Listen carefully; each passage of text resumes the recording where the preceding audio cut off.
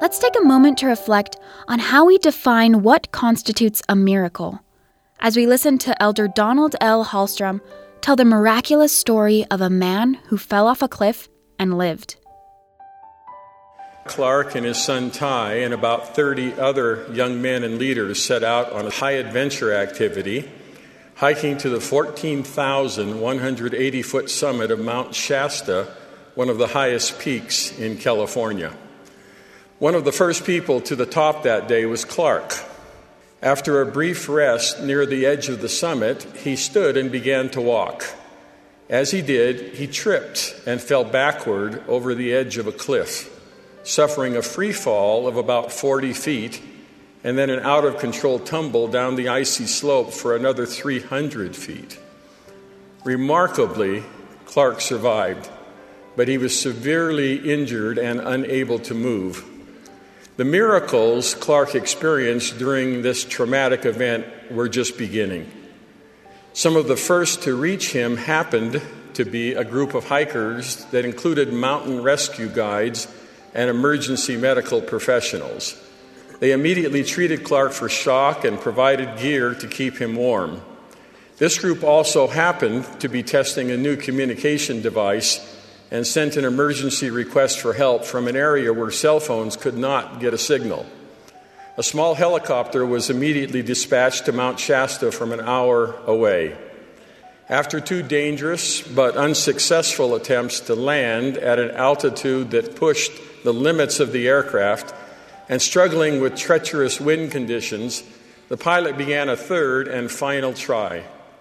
As the helicopter approached from a different angle, the winds happened to change, and the aircraft landed just long enough for the group to quickly and painfully squeeze Clark into the small compartment behind the pilot's seat.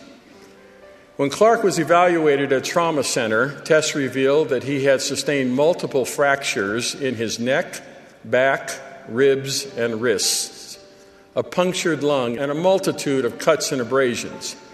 A renowned neurotrauma surgeon happened to be on duty that day. He is at this hospital only a few times a year. The doctor later stated that he had never seen anyone sustain so much damage to the spinal cord and the carotid arteries and live. Clark was not only expected to live, but to return to full function. Describing himself as agnostic, the surgeon said Clark's case went against all his scientific learning about neurological injuries and could only be described as a miracle. As Clark and Holly finished relating this intense account, I found it difficult to speak.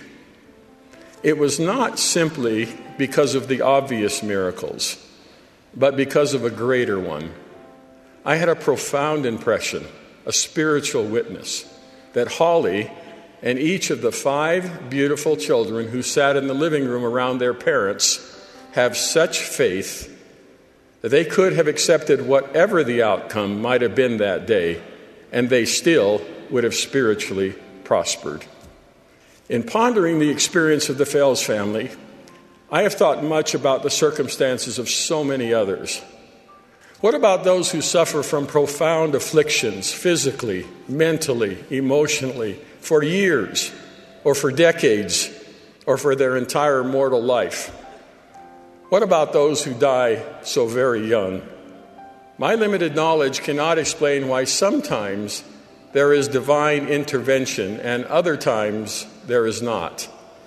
But perhaps we lack an understanding of what constitutes a miracle. Often we describe a miracle as being healed without a full explanation by medical science, or as avoiding catastrophic danger by heeding a clear prompting. However, defining a miracle as a beneficial event brought about through divine power that mortals do not understand gives an expanded perspective into matters more eternal in nature. This definition also allows us to contemplate the vital role of faith in the receipt of a miracle.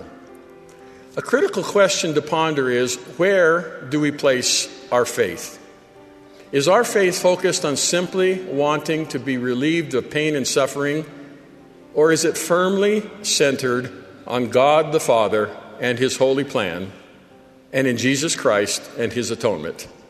Faith in the Father and the Son allows us to understand and accept their will as we prepare for eternity.